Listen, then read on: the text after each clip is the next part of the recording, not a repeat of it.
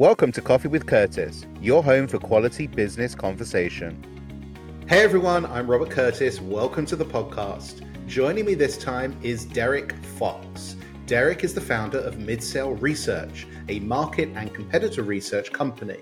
Derek shares that at Midsail Research, we specialize in unlocking the secrets of our clients, customers, and competitors, providing them with the tools they need to make confident and informed business decisions. We'll learn more about that in a moment. Derek has also held various sales and business development leadership roles, as well as a 7-year tenure at, personally my favorite, luxury brand Ralph Lauren as part of the business development team. Derek, welcome to the show. Awesome. Thanks for having me today. Well, I'm excited that we're able to talk about an area that I think is much overlooked, actually. We go into companies all the time to look at their sales, their marketing, but actually there is a big gaping hole around market research, competitor analysis, and this is through the ranks. This is from big companies through to small companies, startups. And so really excited to hear what an expert in the space has to say today. Just so we can give our listeners a bit of a sense of Derek Fox. Tell us what we need to know about you. What's your background? What drives you? And then we'll dive into some more meaty topics. Awesome. I appreciate it. Thanks again for having me today. So my name is Derek. And I'm the founder of Midsail Research. We're a market research firm specializing in delivering reports to all different size businesses so they can make informed business decisions, help revolutionize their marketing strategies, sales strategies, and business development strategies. Before I founded this company, I had a long tenure with Ralph Lauren on part of their business development team, managing most of the luxury brands on the East Coast. Saw phenomenal growth in that role, but then decided to move over to the startup world. I was a part of 3 different international startups with their go-to-market teams here in the U.S. I was the head of sales and marketing for 2 of those, where we saw phenomenal growth, and I'm part of the go-to-market team for the 3rd one. The 3 different startups were on a variety of different backgrounds in different industries, from design to fashion to technology to artificial intelligence. And what really led me to start Midsail Research was I saw there was a big gaping hole in the market for market research. A lot of companies, startups, mature companies were making a lot of business decisions, sales decisions, marketing decisions based off of trial and error. Without doing adequate research, or if they did research, the research was outdated because they didn't have proper cadences.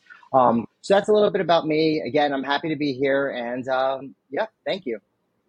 Amazing. What a great background. And I think we'll kick off with why you find this such a fascinating area. I think it'd be good to get under the hood of why you decided to devote some of your life to this particular area. It's such an interesting space. And as we said, it's sort of overlooked. There are some big players in the market, but there are, which aren't always accessible to most of the market. So it'd be great to understand what's driving your interest in this space.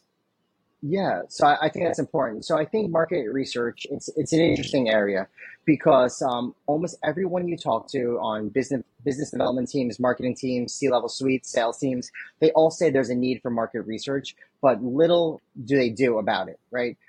So now the big companies are able to afford market research because market research tends to be very expensive. So, you have the big consulting firms and some big market research firms out there catering to them. But for the average company, small, medium-sized businesses that are doing, under 50 million annual revenue, even up to 100 million revenue, don't really explore market research. Or when they do it either without a proper cadence, or they do it just to check off the box. So they'll build strategies around maybe a year-long strategy. They'll build personas. They'll build teams around what they quote unquote call market research, which they'll do in 2 or 3 days. And then they have the thought process of let's do trial and error, trial and error, and trial and error. And I saw there was a really big gap in the market to deliver fantastic research reports to mid-sized businesses and small and medium-sized businesses so they could kind of take a step away from doing a lot of that trial and error. So they can really make some informed decisions and really know where the market's been for the past 10 years, where the market trend is going in the next 10 years, what their competitors are and are not doing, and what are customers and prospects in the market saying about them, through interviews and really getting them really good in-depth answers that they, as a company, can't really get because they'll get a lot of bias there. So that's what really helped me found the company. I'm really passionate about research in both my professional life and also in my personal life, just loving to know everything and anything about what interests me. So cool. I love that. It's sort of like the detective in you, Derek. Detective Yep. Derek. I think what's interesting, and I think back to my time when I was the VP sales at a startup, and this was 12 years ago. We entered the market. We thought that there was a problem in the sector. We sort of partly validated the need for the product that we were building and selling, but we had conducted zero market research. And only through the journey years later did we start to see, they live in our competitive landscape, and they're pricing it that way. And Hmm. there are these other big beasts in the sector who we had no idea even existed, who were part competitor, part complementary, could be a partner, could even acquire us. And we'd done none of that work. I mean, it was embarrassing, actually. There was one big, particularly big company in the space who we'd never heard of. And when someone Hmm. mentioned the name, like, no, I never heard of them. And had we known some of these important landscape issues within the competitive space, actually we would have made very, very different decisions along the way. And it may have shortened our time, A, to market, B, how we were, growing, and then ultimately the acquisition, which happened, 7, 8 years later. Thank you, still very, very nice, but we could have made that shorter. Why do you think it is such an overlooked area, particularly in the, I would say, startup space, where you're trying to be quick to market, you think you've got an idea? What's your thoughts on that, Derek?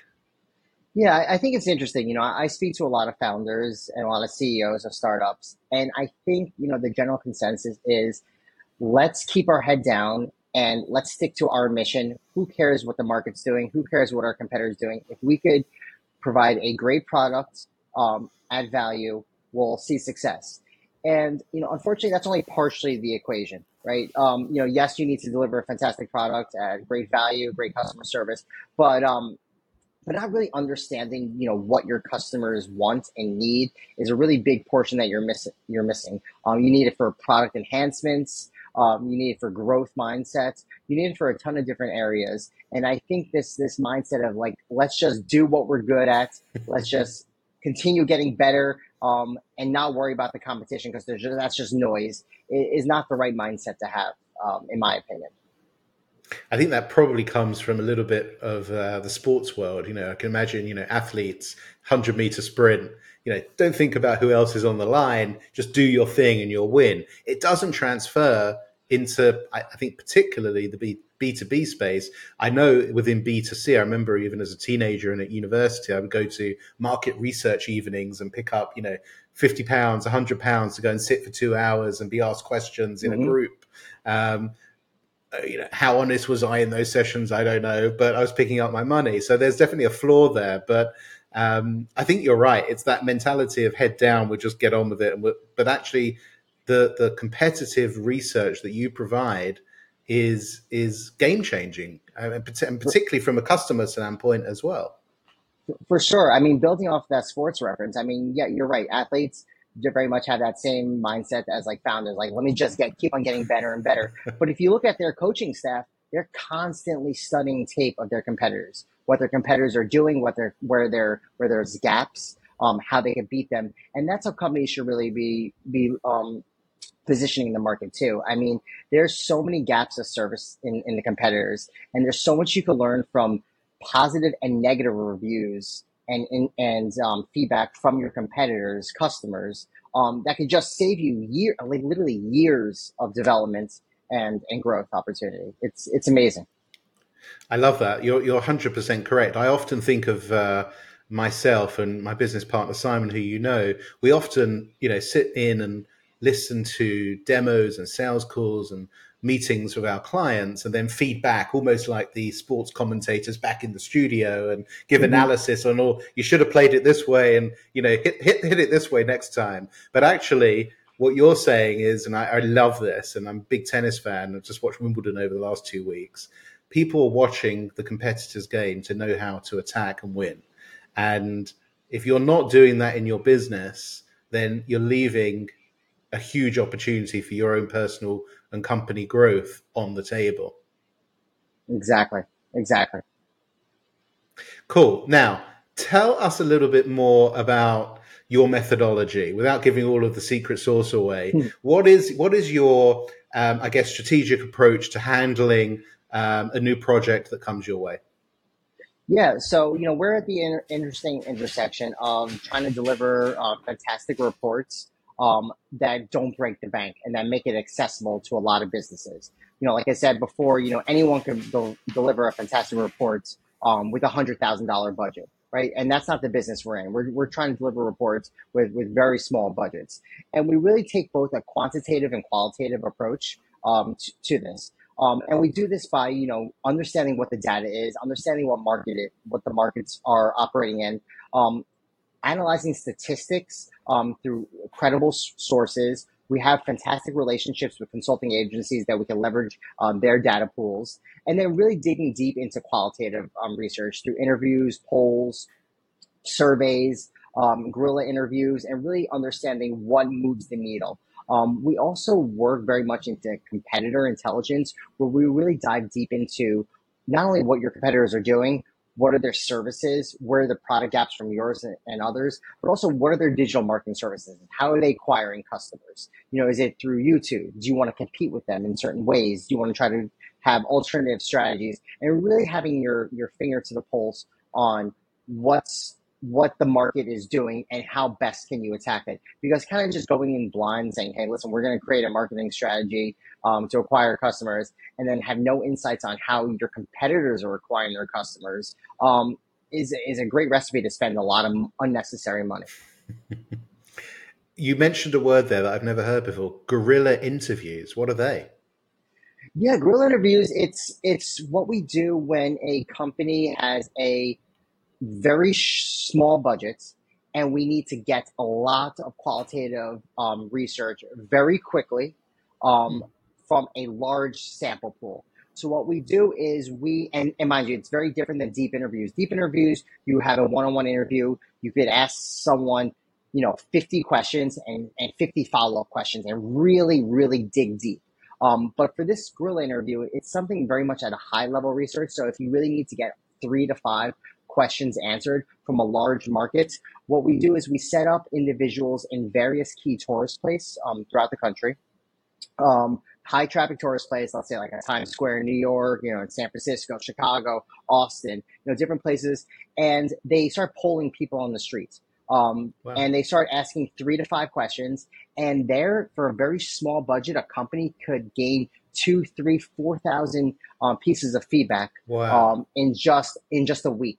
It's a very strategic way to get feedback, mind you, at a high level, right? Because you can't ask 20 questions on someone on the street, but you can ask them 3 to 5 questions very quickly and get overall senses. And what's great is if you do it in tourist areas, you don't you get kind of this world view, right? Imagine spending 20 hours in Times Square asking people questions. You get people from all over the world, from all economic backgrounds, from all racial backgrounds, and you get a really holistic worldview versus maybe just standing in a small town and asking a bunch of people, right? It's a thing that we deploy pretty often. It's not our only research method, but it's something that we do to help back up studies, or when some companies are on very budget conscious. It's interesting. I wonder whether, I guess all people are different. I'm very much a gut feeling type of person, but I wonder whether those studies are a little bit more truthful because it's an instant reaction as Mm-hmm. opposed to maybe a deep thought out strategic answer if you've got more time. It's a question. I don't know if you find that. It's true. I mean, we do different ways of research, right? So the deep interviews, you get really thought out and precise answers. You see the people thinking, they think through it. They sometimes change their answers when you start asking them more and more. These are very spontaneous answers, which tend to be very much gut feelings, which is very much how people react to situations, versus focus groups. For example, people think focus groups are fantastic, and we host them, and we do a great job in hosting them. But the challenge is, you know, about 30% of the focus groups that you host, there's usually one predominant voice in that focus group that kind of takes a lead in that focus group.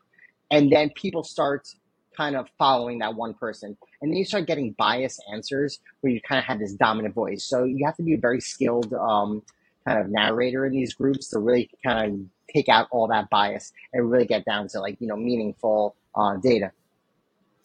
I think what's interesting now that you've, we're talking, I'm thinking they're coming to the surface of, all those companies out there, those big brands that disappeared, BlackBerry, Blockbuster, they probably had no competitive research really taking place that showed the true threat of what was coming up behind them and would ultimately kill them. I know we spoke offline about a Barnes and Noble story. I think you wanted to share that.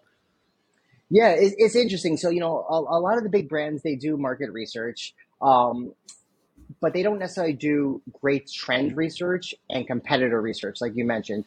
And when they do when we look at competitor research, we kind of break up competitors in three tiers. Your tier one competitor is like the person that, or the company that's selling the exact same product as you, right? And you're going for them. You're competing with them for either value, price, customer service, product, etc. Right? And then tier two and tier three are not the same product, but they're competing for the same buyer's dollars. And that's really where these big companies kind of fail, is the tier two and tier three competitive research. And like you mentioned, Barnes & Nobles is a great example. Barnes & Nobles in its heyday was, a fantastic bookseller. I still go to a Barnes & Nobles if I can find one. But they were so hell-bent on their market and competitor research on just focusing on the tier one competitors, which was Borders, and I think it was Books A Million at the time. And you know what they did? They did a great job. Like they did beat Borders and Books A Million, and they really saw phenomenal growth in that regard. But they really forgot about that tier two competitor, which was Amazon. And many people think, say, hey, Amazon, they put so many businesses out of business. But in its heyday, Amazon was just a bookseller, right? They were just selling books. And they were that tier two competitor, and Barnes & Noble didn't really look at them as a competitor because they're saying, hey, they're selling books, but they're doing it completely different than us. People don't buy books that way. They buy books our way. And they really kind of sniffed their nose at them. Fast forward, 20 years, we know how that story pans out. And, I think a lot of companies kind of missed the needle. So many good ones, Kodak, BlackBerry, like you mentioned, really missed the needle on those second and third tier competitor research and also trend research as well. Yeah, that's interesting on the trends, because it's having that future-proof vision of what's coming through the pipe. 5 years, even 10 years. We're seeing at the moment, obviously, the rise of AI, which has obviously been around for quite a while. It just feels that it's very much in everybody's hands now with ChatGPT. But how do you see AI taking a role in the work that you do? It's interesting, it's something that I'm kind of trying to figure out every day. I think, AI, it's really evolving on a day-to-day basis as far as like the accessibility to us, the end users, to everyday people or small companies. So I'm really trying to understand how it's going to start evolving in market research spaces. It's probably going to help assist us in writing some reports, or at least proofreading some reports. I've used some fantastic AI services that have become really good editors. But as far as like digging deep into research, there's no real AI that I'm aware of, at least right now, that can really take the place of really qualitative interviews, polls, surveys, and then really in-depth research, just, through statistics and data. But who's to know how that's going to change? I think it's an evolving technology that I have my finger to the pulse. I'm ready for it. It's definitely exciting. I mean, I'm seeing it the role of AI and ChatGPT coming through in the work that things are done in sales and marketing, and people are really embracing it. And it's saving time, it's adding a level of sophistication that didn't exist before. So yeah, very, very, very excited about that. Yeah, but just let me put an asterisk on Go there. ahead. If you're gonna go out and do your competitor or market research, don't rely on ChatGPT. Um, I mean, you could use it maybe as a jumping off point, right? Like that, it's ChatGPT is a fantastic jumping off point. But one, ChatGPT's knowledge ends at a certain date, and also you have to reference everything that it's correct. It's like saying, "Hey, I'm going to do a fantastic research project, and I'm only going to use Wikipedia." Um, how credible is all those sources? For all 80% can be extremely credible, but that 20% Yeah. might not be. So when you're giving business decisions to companies, you have to make sure that it's ironclad and that you're citing every single source, and every source that you are citing is credible. So I would say, hey, listen, if you're going to do some research, ChatGPT is a fantastic jumping off point, but it's not the end all be all. Like, it's just a place to start, and then it's going to take you in all different directions from there. Yeah, I concur with that, and certainly ChatGPT also doesn't really give opinion. It'll give you Yep. it'll give you some information and some pretty good research, but it doesn't really give you the outcomes and the recommendations and the conclusive thought process that a full project would obviously deliver. Talk to us about some of the success stories of projects that you've worked in. Obviously, don't have to name names, but what's the outcome when competitive research or market research goes really well? Yeah, so a story that comes to mind, a company that we were just working with recently, they were an importer and exporter here based in the US, and they were bringing in sunflower seed oil, most typically known for like cooking and everything, right? And before we met them, they thought to themselves is we have two ways to sell this. It's either through retail channels, us to bottle it, throw our brands on there and sell it through retail channels, or us to sell to like potato chip manufacturers. And I said, we didn't do the research. Like, where's the real levels of opportunity? I mean, those might be the right answers, but wouldn't you want to do the quantitative and qualitative research first, understand if those are the right answers before you spend the next year on that strategy? So what we did is we did a fantastic research report. We were really digging deep into it. And what turned out was, although retail might be interesting, it was very expensive. Food manufacturers are very interesting, but they have fantastic suppliers, and you need to compete with those suppliers on price and on commitment that you could never stop the supply chain coming through, which they were weren't able to do. So we found a completely new untapped market, and that was the cosmetic industry. Hair and beauty supplies, soaps, shampoos, makeup, all different cosmetics. And we really changed their entire business strategy to say, hey, listen, we're not selling this as a food product anymore. This is now going to be manufactured in all different types of beauty supplies. And they've Wow. seen some great success changing their entire strategy around to focus specifically on the cosmetics and health and beauty care industry. That's so interesting. Wow. So we're going to have topical sunflower cream that will be, rubbing into our rubbing into our bodies.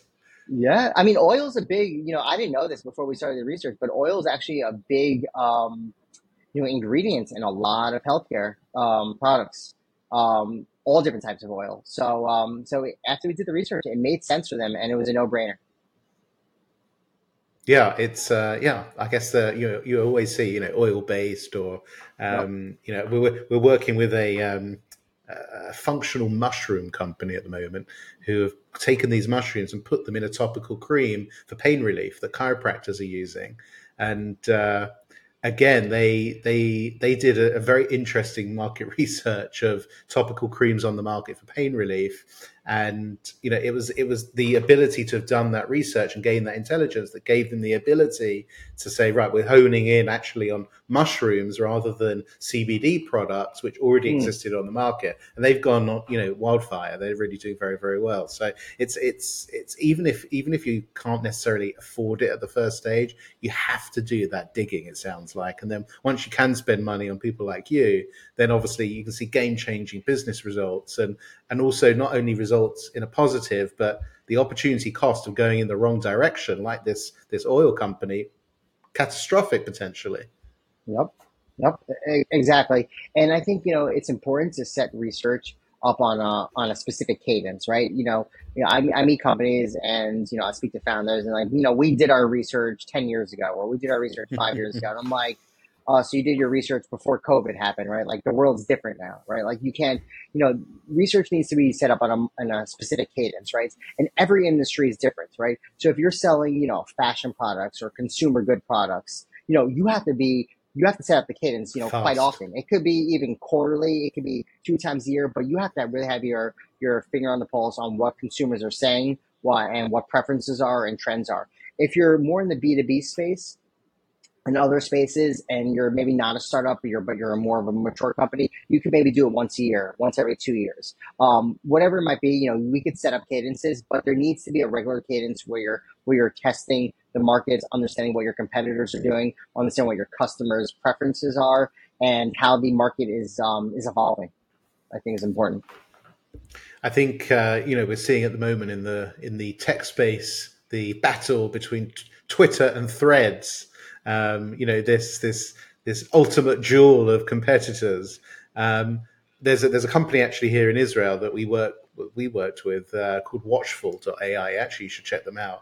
They're an incredible AI based technology that can monitor different platforms and understand whether the big beasts in technology are piloting specific features within their app under the radar. So often, Facebook or Twitter or whoever it might be, they'll try a new feature in a particular region for a certain set of users. Hmm. And for them, that's obviously critical because they're developing out feature sets and a roadmap.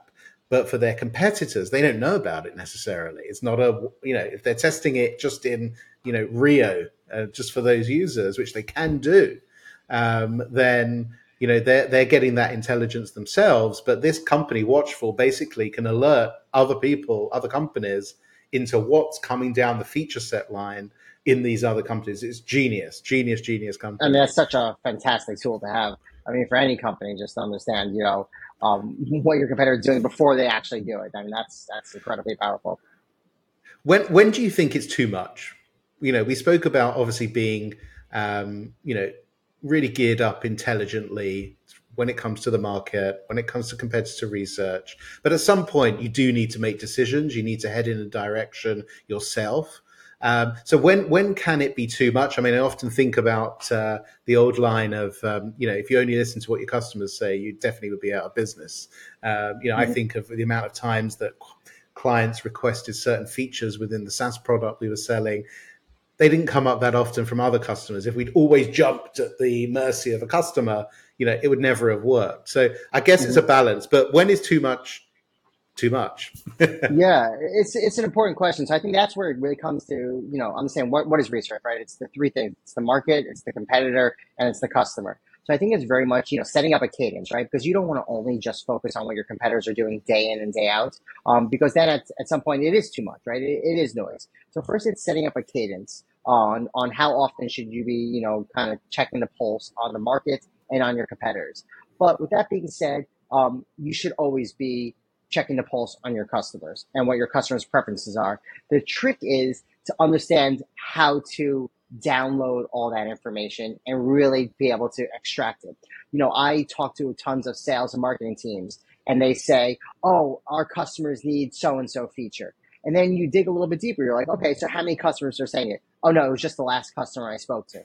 And then you're like, all right, well, you spoke to 20 customers this week and only the last one you spoke to said we need this certain feature. So do we want to act on it? Let's weigh out the pros and cons. But I think it's really starting to understand how to take that qualitative information from your customers and really be able to extract it into actionable measures, right? If you talk to 100 customers and 90 of them are requesting a certain feature, yeah, you better act on that feature.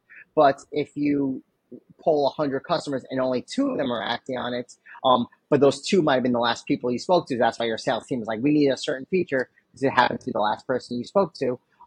You probably don't need to act on that. So I think it is a fine balance, but more so than a fine balance is really understanding how to interpret that kind of feedback for your business, right? Because you're right, like every customer request, enhancement, problem is not to mean like, hey, let's change our business model and let's change our product right away.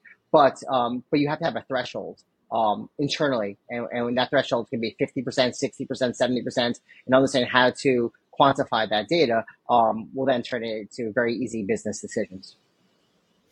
So, Derek, final question for those companies that are thinking about going down the route of obviously developing out their research suite across, market, customer, and competitor. I would imagine, having worked in a fair few companies, that getting stakeholder agreement at different levels for this type of work can be a challenge. What's your advice to, leadership who are wanting to go down this route of how best to sell in a project like this within their organization?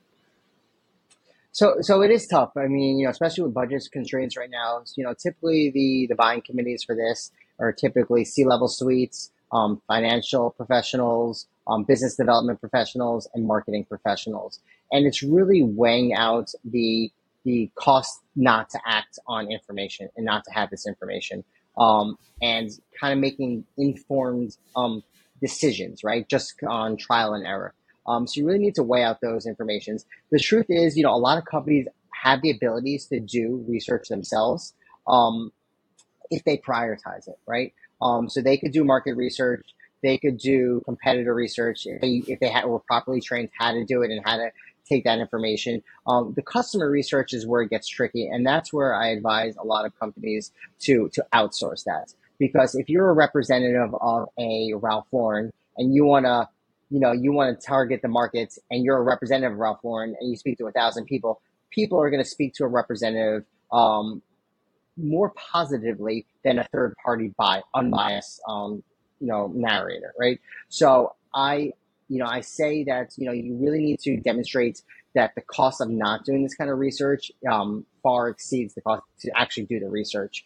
And to be honest, it is a bit of an uphill battle because a lot of brands, they want to spend money on things that are hot, right? Like social media or ad buying or video production, which are great, but without the research, you don't know where the best ROI will be. So that's why I always advise companies, let's use this as a jumping off point to inform all your other decisions from there. I think it's amazing that it is it's so obvious, but yet it's not done. I think if we've used the sports analogy in politics, Oppo research, understanding, the intelligence around the other party or candidate, obviously particularly dirty and disgusting at the moment, and no one really wants to be involved in it. But it just makes sense. So, Derek, for those people that want to be in touch with you, what's the best way for them to find you? Yeah, that's great. So I'm pretty vocal on LinkedIn. You can search for me, Derek Fox, on LinkedIn. Our website is midsailresearch.com. You can reach out to us through midsailresearch.com, or you can reach out to me directly as well at derek@midsailresearch.com. And I'll love to chat with you either on working on a project together or help you on best practices on how to do your own project. Well, thanks for that offer, Derek. And it was great having you on the program and giving us some insights into a really important area that I'm actually going to sharpen my tool set on within our own business. So thanks for the tips and tricks and insightful strategy. So thanks for joining us. Thank you for listening to Coffee with Curtis. I hope you enjoyed it. Please follow or subscribe to get notified when I release future episodes.